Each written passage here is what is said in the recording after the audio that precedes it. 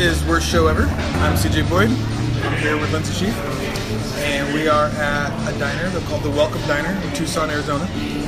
Lindsay just moved here. We're going to talk about her worst show ever. A little bit of context. I was trying to remember when we met. I think we met in Murfreesboro at the Adrian Orange show. It was, yeah. I can't remember when that was. 2006. 2006. There you go. Yeah. Okay, you remember better than I do. And you were in Lake. Yep. And Lake and Adrian Orange had done a tour together. Yep, it was our first tour, in fact. Oh, okay. Yeah.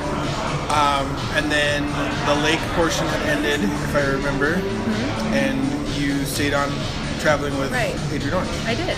Yep. And we played a house show. I can't remember if it was Murfreesboro or Nashville, but it was one of those. I think we played both places. I think I saw you at both, actually. Okay. That might be right. Although I might have only played one of them, and then I think that's right. You played went to the other one. Okay. And then I just saw you in Nashville. I can't believe I'm remembering this right now. Yeah. Well, I have certain really distinct memories of that show because I remember that Adrian didn't have a drummer because he had been using. Was it Andrew? Had Andrew been playing drums with him? Yes. And he was like, is there anybody in the room that wants to play drums for this show? Oh my gosh, was that in Nashville? I feel like it was. I think it was in Nashville. In the basement of that record store? Like Grimey's? Yeah. I think so. But yeah, so that I don't think I had seen that before. Uh-huh. That somebody was just like, who wants to play drums? Somebody can play drums, right? I remember being that audience member at shows where people offered for someone in the audience to be the drummer, and that was before I was like a drummer. Okay. And I would always kind of like get really excited and nervous and be like, maybe I'll raise my hand, but then they'd always pick some dude. Okay. You know, because I didn't raise my hand. But so that I didn't see that was kind that of thing. Tour. Okay. So like, were you drumming then? I was drumming for Lake and Adrian. It was kind of the same thing with Adrian's band. Like Andrew and I were taking turns drumming, or like drumming kind of in tandem for his songs. Okay, so that actually changes it a bit for me because he knew that you had been drumming for him. I had, but I think that I was doing something else. I remember that show, and maybe I was playing like bass or something. I don't remember. Maybe he I don't remember. played. Was I on stage? I don't actually remember now. I don't think so. Only because I didn't know about Lake before that, or I maybe had heard of you. I can't remember, but I at first thought like when I met you and Adrian, I didn't have any musical context for you, and then like later found out about Lake and was like, oh, you're in that band. That band's cool. Like, so I think initially, and this is where my memory's a little bit fuzzy, but I think you guys told me that you just got married. Yeah, we. Is that true? Yeah, kind of. Okay. We were like crazy in love, like just like road love. Road love. And I had never experienced anything like that before. How old were you? I was like 28 or something. Not that young. Okay. But that was your first. Was that your first tour or just? That was my first tour, and the world just felt so like wide open and right.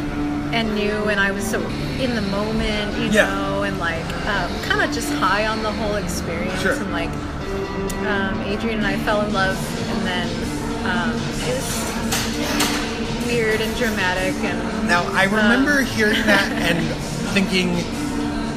Having just been married might mean that like one of you performed at the ceremony or that both of you performed the ceremony. Yeah, well, what we were going to do at the time, we were going to like just get married somewhere like at a courthouse or something. Yeah. But then we found out that all of the places required you to have a license for a couple of days, and we were not going to be in any places long enough. Okay. So in our like love craze, we just ascended a hill on a beautiful day. Okay, maybe you told me this. And just did a little like thing for ourselves. Okay, I think maybe you told me that, or maybe that just sounded more like what was likely on tour, like getting married on tour. Yeah. I don't know, I can't remember for sure, but I remember thinking like, I wonder what that means for what does that really mean? And I'm really glad that we didn't legally do it, because that would have been a lot more complicated. We broke up really quickly after when we got home. Yeah, because it just wasn't the same anymore. It was like, oh, real life now. so I'm glad that we just had a more of a spiritual ceremony. But I never think to myself, I'm divorced, I got married. You know what I mean? That was just like a thing I did when I was right. Because legally, you don't have to deal with it. You don't have to deal with it when it's you guys on a hill. It just faded out. Yeah, it's just we didn't have to deal with anything. We're divorced now. I mean, I was really heartbroken, but yeah, what a weird thing. I'm kind of like a late bloomer in life, and so I feel like that's something that maybe like most people would have done when they're like 19 or something, but I don't know, got carried away. I did do a really similar thing. Not the same actually. I almost got married. I was 22. It was to one of my best friends with whom I was not romantic at all. Mm-hmm. But we were traveling together. We were just on a road trip. Mm-hmm. We're driving from Washington to Florida, and we stopped through Las Vegas. Actually, we were going through the Grand Canyon, and she said, "Hey, are we going to be near Las Vegas?" And I was like, "Yeah, kinda." She said, "Could we stop through?" I really hate Las Vegas. I'd rather not. I mean, if you really want to, we can. But it's definitely not my vote. Like, we're planning on going to the Grand Canyon and the Redwoods and Big Sur and seeing all this awesome stuff. And Las Vegas is not on my list. And she was like, "I've just never seen it. I feel like I should at least see it."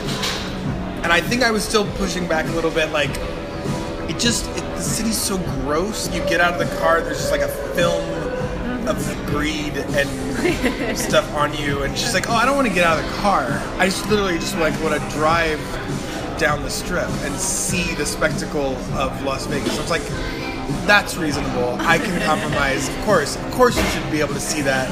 Yeah. That's the deal. We will go to Las Vegas, which is a bit of a detour, but we won't get out of the car. She's like, yeah, cool. I'm on board. So we drive there, and we're driving down the strip, and this is probably like 2001, and I had never heard of a drive-through chapel.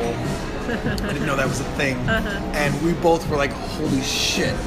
We've agreed not to get out of this car. We could nonetheless leave Las Vegas married, having not stepped foot out of this car. And both of us were like also not young in love, but just like just in love with life or whatever. Yeah. And we're like, we should totally do that. And so we drove through, and same thing.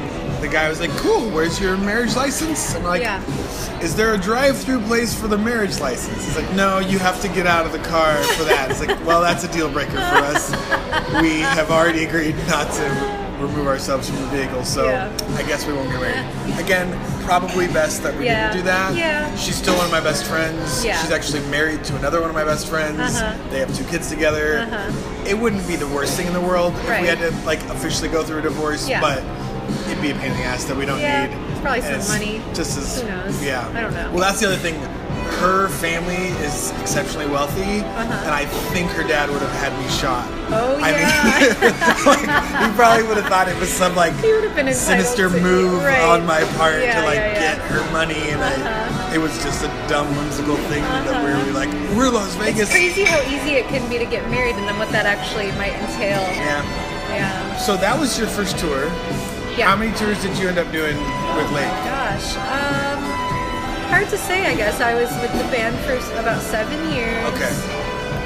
We probably did between big tours and mini tours, we probably did 3 or 4 a year, I would guess. That's fair. I was just curious. I mean, I wish I had counted them up. It's been a little while. You quit the band. I quit so I could go to school.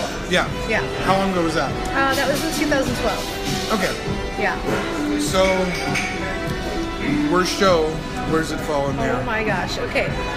There were a lot of bad shows. Okay. And I thought of a lot of stories to tell that would kind of make our host seem like bad, or the sound person seem like a jerk or something like that. But I've settled on the one that there's nobody at fault. It's just what happened. So now is that just because you don't want to talk? No, I actually do think that this. No, it's not just that. Okay. But I think that it just is it's a win-win, because this one is it's probably my top worst show. Okay. All right. I want to hear it.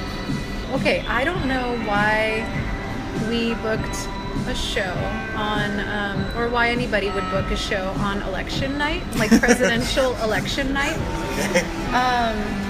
Especially when it was Obama in 2008. Okay. So it was Obama's first election. Yeah. And we were in Tallahassee, Florida. Okay. Obama country. Obama country. And we played at a rock club that was just like your standard rock club. There were like too many bands on the bill, you know, like 4 bands or something, and we were the quote unquote headliners. Yeah. Which sucks sometimes to be the headliner because nobody's there anymore. Right. And all of the bands who opened for us were like local bands, like all dudes, super loud rock bands that I didn't enjoy the show. Right. And it was all about like lots of lights and a fog machine and like it was really weird. And then by the time we played, they were like getting close to announcing the election results. Or maybe I'm remembering that a little wrong. They had announced that Obama had won the election right before we played. Okay. So we're like sitting, we all had flip phones at the time. Right. And none of the TVs in the bar were playing any of the election coverage. It was just like we were in this bubble. Like nobody was even talking about it. Like, isn't it crazy that we're missing the election right now? Like nothing. Yeah. It's like it wasn't happening. Oh, weird. So we're all sitting there. I remember sitting there on my flip phone, like hunched over it, getting all these text messages from like my family and my friends. So like, you are getting like, but it was bad reception, so some of them weren't coming. So it was like really tedious to be like thumb texting, you know, with on the keypad and everything, and like no picture texts or anything like that, you know. So I was getting all these texts that were like, oh my fucking God, like, are you seeing this? This is crazy. Everybody's out in the streets. We're all like crying and people are banging pots and pans and we're like, everybody's just like high on this experience. Everybody around the world. My sister's like, are you seeing what's going on in Africa? I'm like, no, I'm not seeing any of it. I'm in a shitty club. And I'm in a shitty club in Tallahassee, and there's literally 4 people here to see this show. And 2 of them are the promoter and his girlfriend. Wow. So we had to like set up our shit in an empty club. Right. And play our set for the promoter and his girlfriend and the bartender and like some other dude. So when you say 4 people, you mean not four people that paid. Just people that worked there. Literally 4 people in the room. I feel you. And there were this just such a crazy light show on us, and they were going full on, going full blast, and I was just like, this is so ridiculous and so infuriating that we have to do this right now. Right. While the world is like exploding with joy, celebrating. Celebrating. We played the show. We tore down our stuff. And then I heard, they turned off the house music to close up, and I heard Obama's voice, like echoing through some place outside. And I just ran outside and started running toward the sound. And I found some people watching his acceptance speech on a big screen TV. Just outside? Just like somewhere on a back patio outside someone's house. Okay. I was like, can I please come in? I was like on the other side of the fence. Yeah. They're like, yes, come in, and they like served me a drink, and like, oh, that's awesome. I was just like, okay, cool, I'm getting something, you know, some taste of this. But we were playing in some warehouse district or something, so there was just like nothing happening. You couldn't hear anybody else. Like there were no celebration sounds of any kind. It was just desolate. Yeah. And so the next term, when he got reelected, I was like, this is my chance to like go crazy in the streets. But like it was just so business as usual by that point that it was nobody, he's the incumbent. Like the incumbent I just like wins. I like went downtown hoping in Olympiad and like and there was just nothing going on. The first time, one of the times was against McCain. Oh, I think McCain was probably first. That was the first time because that was Sarah Palin. Yeah. That was like. Whoa. Yeah. All the time. Please not her. Yeah. That was like the thing where we're like, it's just too crazy. There's no way that they're gonna win. And then they did not win. And that made sense. Remember when that happened? The world made sense. Yeah. In some way. I wonder with Tallahassee if you had been more central. I don't know Tallahassee well enough to know if it would have been like. You know. Yeah, I guess I just don't know. I've only played there a couple of times. Yeah. I don't have a real good read on it. I'm trying to remember the place that I played. This last time it was like, the place was really cool, but it was kind of like just off some strip malls and stuff, and I didn't have a sense of the town at all. Right. But like this last selection, I was in the middle of rural Louisiana when Trump won. I was terrified to go outside. I was like, I'm not going to be the like person with an afro walking down the street be that guy. in this fucking neighborhood. There's no way. And I was house sitting, and I was like actually afraid to leave the house. There was Trump signs everywhere. Oh my god! And it was clear, like all this. I mean, do you know Sean King? Familiar with him at all? Yeah. Like I follow him on Facebook, and he's just reporting all the like hate crimes that are happening like as all of the election. you. Immediately, it's just like immediate spike in hate crimes. Oh like my fuck, God, I'm gonna just hide in here with the cats and dogs that I'm looking after for a couple days in Mandeville, Louisiana, and pretend I'm not home if anybody comes by. You know. But I mean, I'm trying to remember. Oh, that's what's weird. I was in France when Obama got elected. Oh, okay. Like, also didn't fully prepare for how big of a deal it would be, and then was like so nervous. And then I stayed up all night because like the election results didn't come in until morning in France, and I was like staying at this friend's house, and she had gone to bed, and I'm just in her living room, just like watching Democracy Now, going like, please, please, please. Yeah, that makes sense. Wow. I don't tell this story about that show very often because, like, I did for a while after it happened. But what would happen when I told this story is that, like, I'm still bitter that I missed it. Yeah. And no matter who I'm telling the story to, they're always like, oh, that was incredible. Oh my gosh, I remember. And I'm like, stop. Just stop. Fuck you. I don't want to hear your amazing story.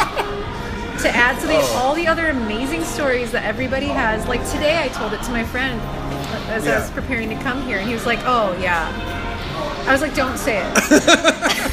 That's funny. I'm glad that my story is just that I was alone on a couch in France at 4 in the morning trying to contain my glee because I didn't want to wake up my host. I guess I wasn't the only one who was just kind of like, you know. I mean, I was watching it. It just was weird because I was in France and was like, and I didn't vote, and I felt like an asshole for not voting. I meant to vote, and then like realized like, oh, I booked a tour in France, and if I was gonna do the mail-in thing, I would have had to prepare that better, and I didn't do that. I just was like, fuck.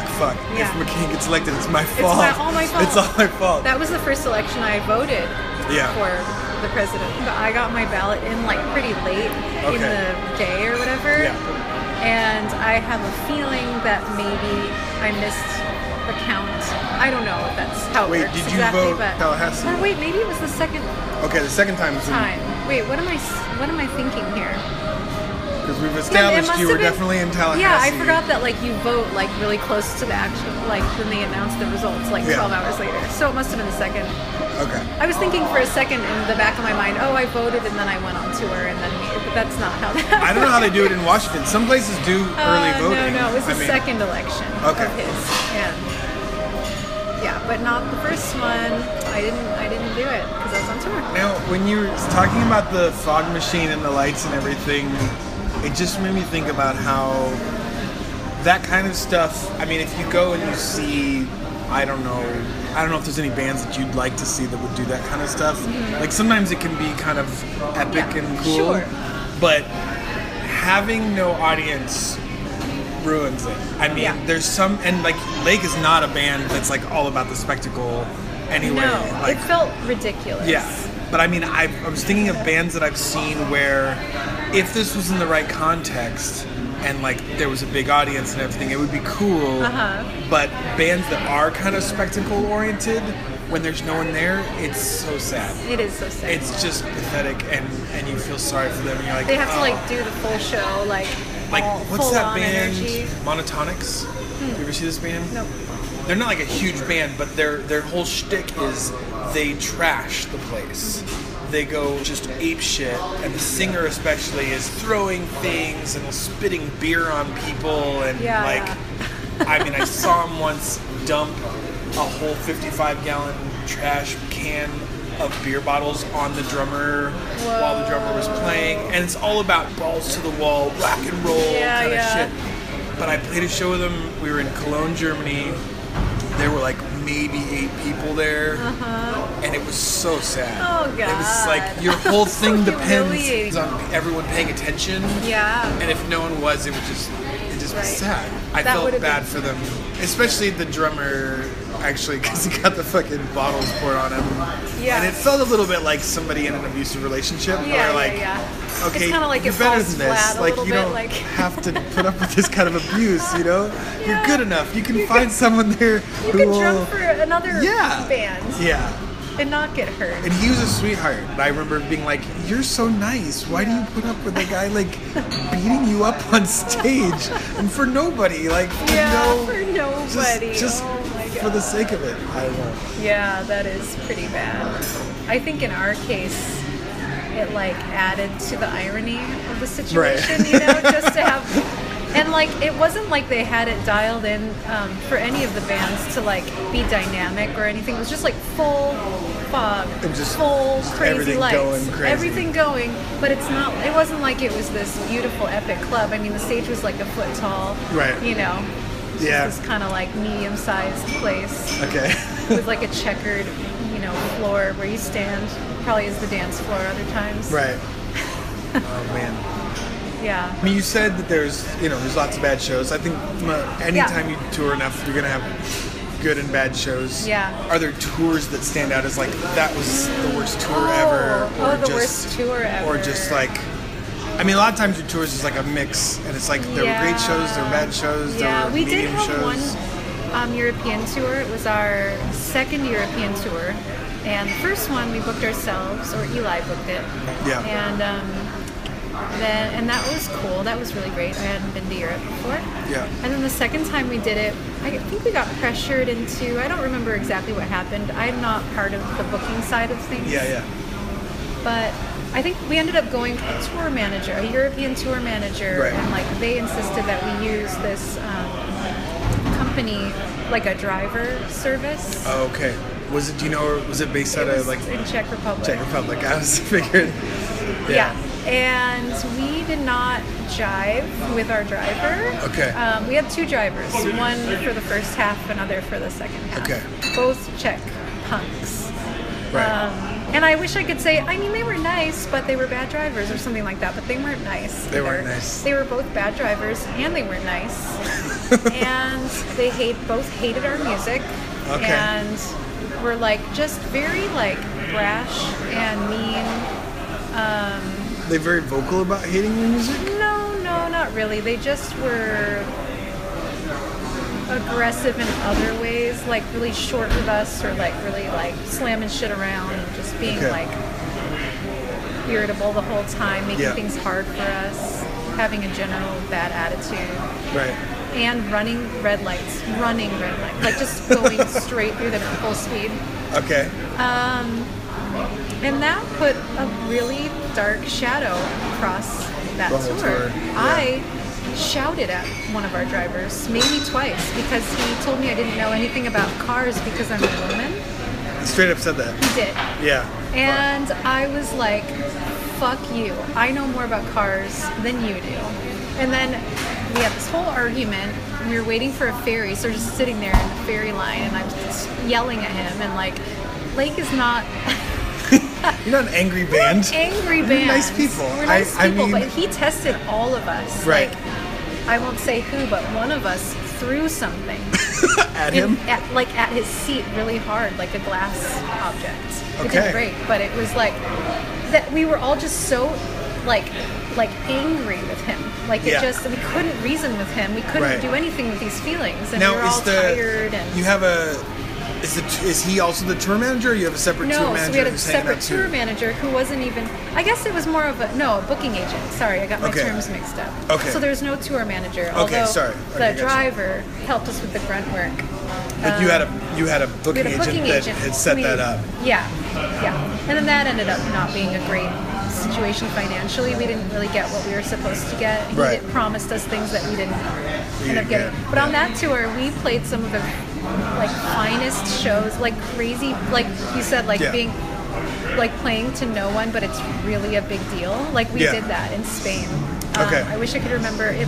I think it was in Zaragoza.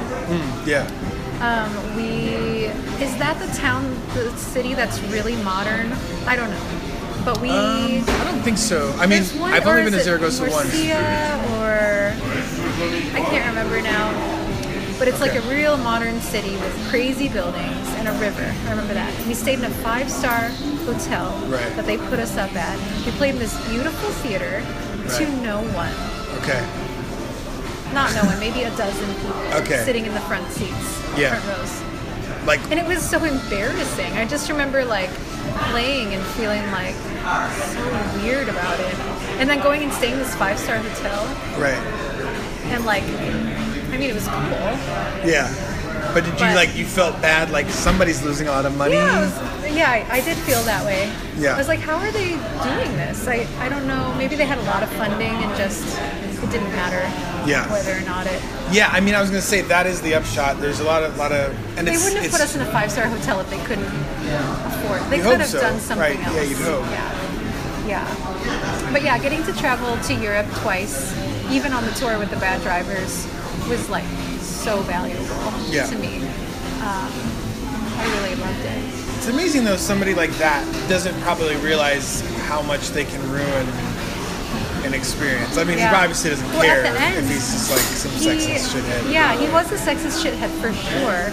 But at the end, on our last, I think it was our last day, we were all in the hotel, like restaurant, eating our last meal Yeah. there and everything. And he came in, our second driver came in, and he was like, "Hey," I think we had complained about him actually to the company that he worked Now, was for. it the second driver or the first driver who The like told you didn't know about The cars? second driver.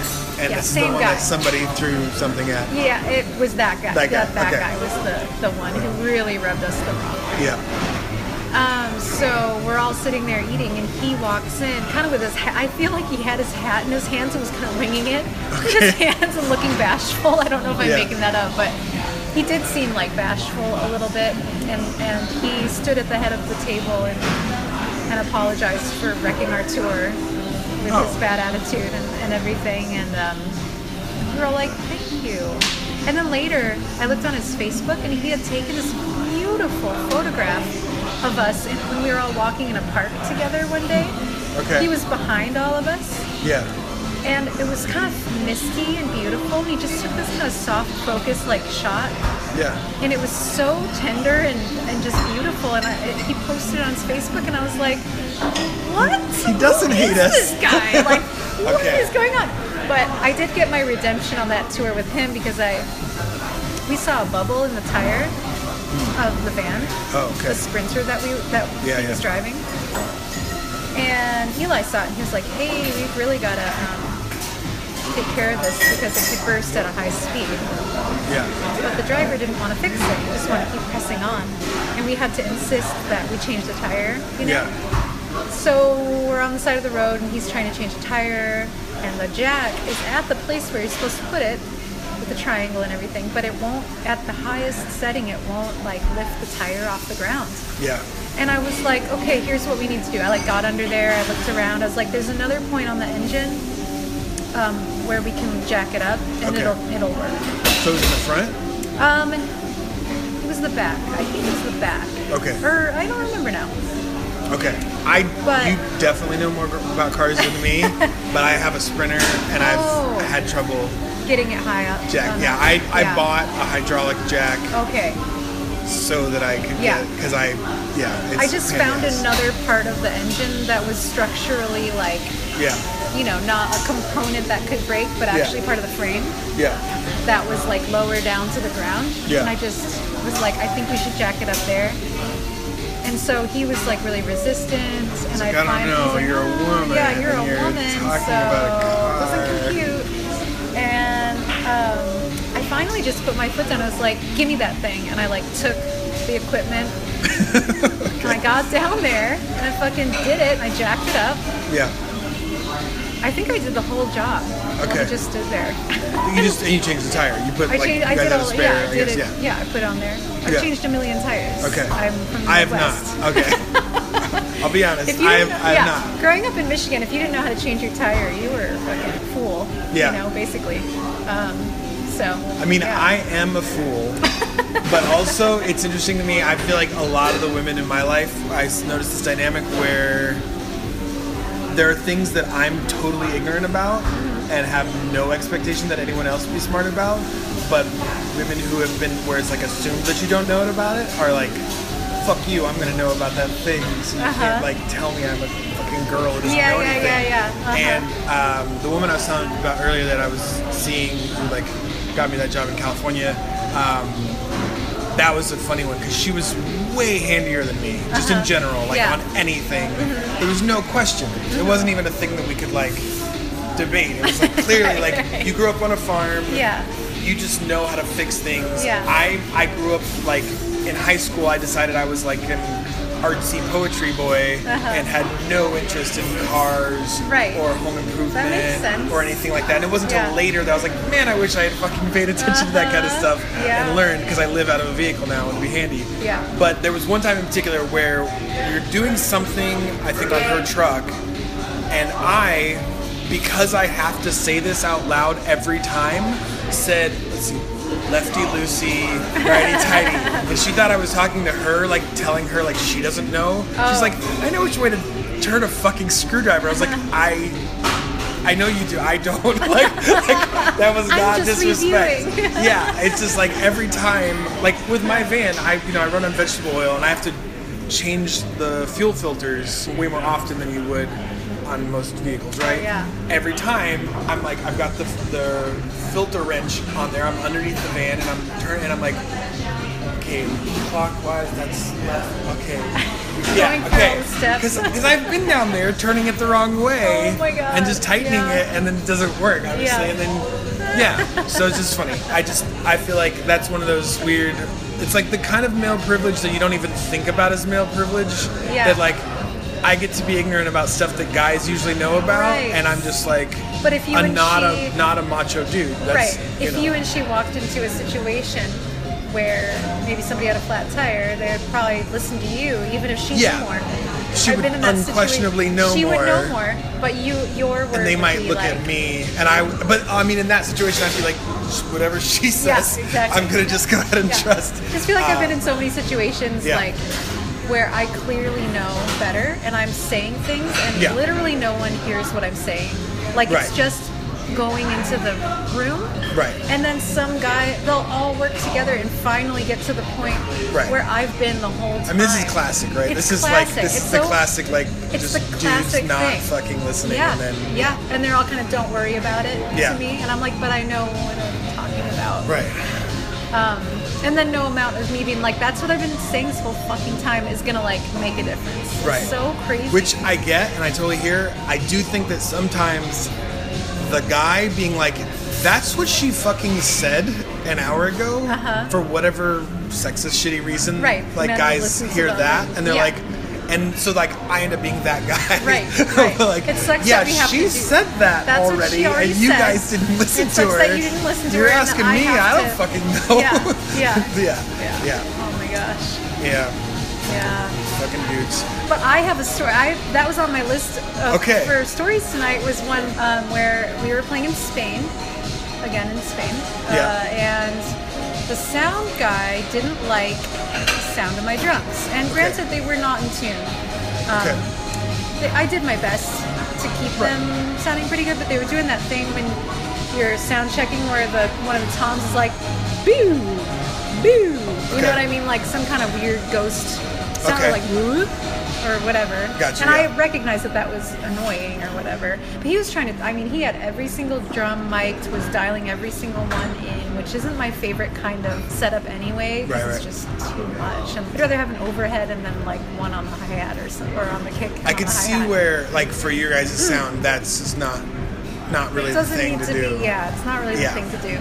For certain kinds of bands, that might make sense. He was micing me like we were a rock band. You know? Right. I got you. And it was a big venue. And he didn't like how my drums sounded, so he just came up. I don't recall him asking me. He just sat down at my drum set and took out his drum key and just started tuning my drums. And he tuned them all up super high. Oh, shit. So they're like pingy and like high, which is not a sound I ever use. Right.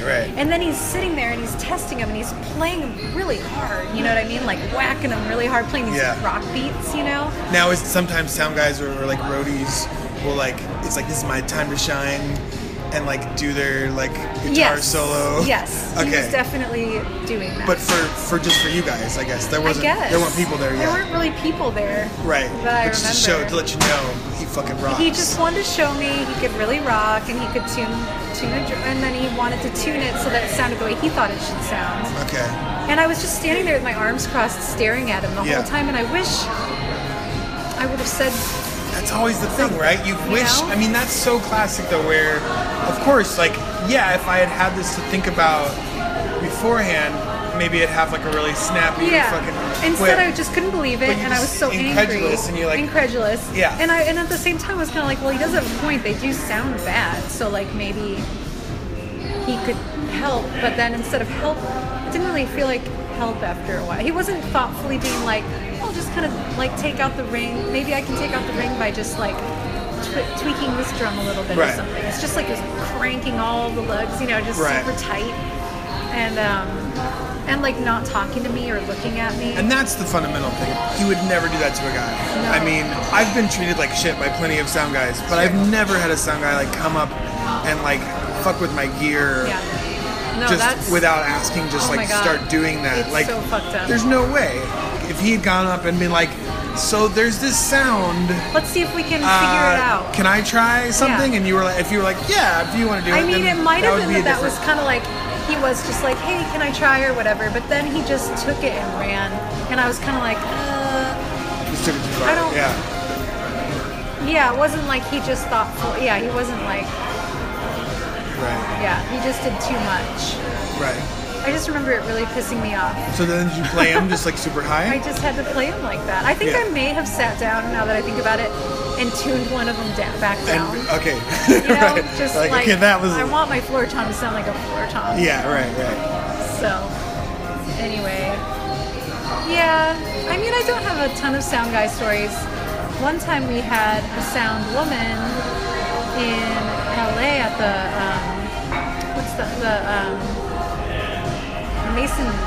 Masonic Lodge. Yeah. At the cemetery, Hollywood Cemetery. Anyway, she was so good. She was perfect. She said just very little, just said what she needed to say, did a good job dialing us in, and we had a great show. And I was like, why can't it be like this? Like, why does it have to be like some shitty sound guy who's mean? One time we played this place, they had a sound booth way up high, like second story, with a window that looks down on the stage, so you can't really see in there. Okay. And like partway through the show, I said something like, hey, can I get some more vocal blah blah blah in my monitor or whatever. And I'm pretty casual on stage. I said something like, oh, if you're up there, can you tweak that? And he, after the show, came up to me and was like, don't you ever sit. He was like, I don't remember exactly what he said, but he was really mad at me for accusing him of not manning the sound booth. He was like, I'm a professional. And I was at the board the whole time, and that you can't say that kind of thing on stage. It makes me look bad or whatever. It makes the venue look bad. And it's like, whoa. Wow. Calm down. Like, damn. It's so intense. It was so weird. Do you know that band Bonfire Madigan? Did you ever hear them? The woman, it's her project, Madigan Shive. She lives in Mexico now, but I think she's originally from Olympia, maybe? I can't remember. But I know her from California. And anyway, she was on this tour when I was living in Nashville. She came out on tour, and I had set up the show. And I was kind of nervous about it a little bit because they were like kind of a big deal to me. Like I hadn't met them, and she's this cellist who plays like punk rock, kind of like very political, very like kind of angry, sort of like coming out of like Riot Grrrl style stuff, but like on cello. And I was like, oh man, this is gonna be so awesome. I was super stoked. The other local that I had booked, the ones who were supposed to sound check first weren't there yet. Yeah. And Nashville's weird. I don't know if you've been there, but like there's so many places that take themselves really seriously, and I was kind of buying into it at the time. I had only lived there for like a year or two, and was like, oh, it's like a important club in Nashville. And So I was like really eager to please. I just was like, I'm stoked about this band, I'm stoked about this room, and just like whatever I need to do, cool. And he goes, okay, so the band that was supposed to sound check first isn't here yet. What do you want to do? And I was like, just, man, whatever works for you. Like, I mean, if you want, I can sound check or they can. And he's like, did I ask you what I want? No, I asked you what you want. And I was like, I didn't even see it coming. I didn't even know what to say. But again, it's like I didn't have like some why would you clever... ever think someone would treat you like that? Yeah, I just like he talked to me like I was a fucking child, and it's so weird when that happens in life. Yeah, I just like okay, I'll go ahead and sound check that. He's like, you see how easy that is? No. I was like, what a fucker! Why are you such a dick? Yeah. Oh my gosh. But yeah, there's a lot of that, I guess. Yeah. Ugh, gross. I'll be back to this place. I like it. Yeah. So you've only lived here. When did you move here? I got here around between Christmas and. This episode of Worst Show Ever was made possible by the Patreon pledges of Joanna Fryman, Meg Roberts, Christina Perez, and Evan Quayberg. If you'd like to support this endeavor, please go to patreon.com/worstshow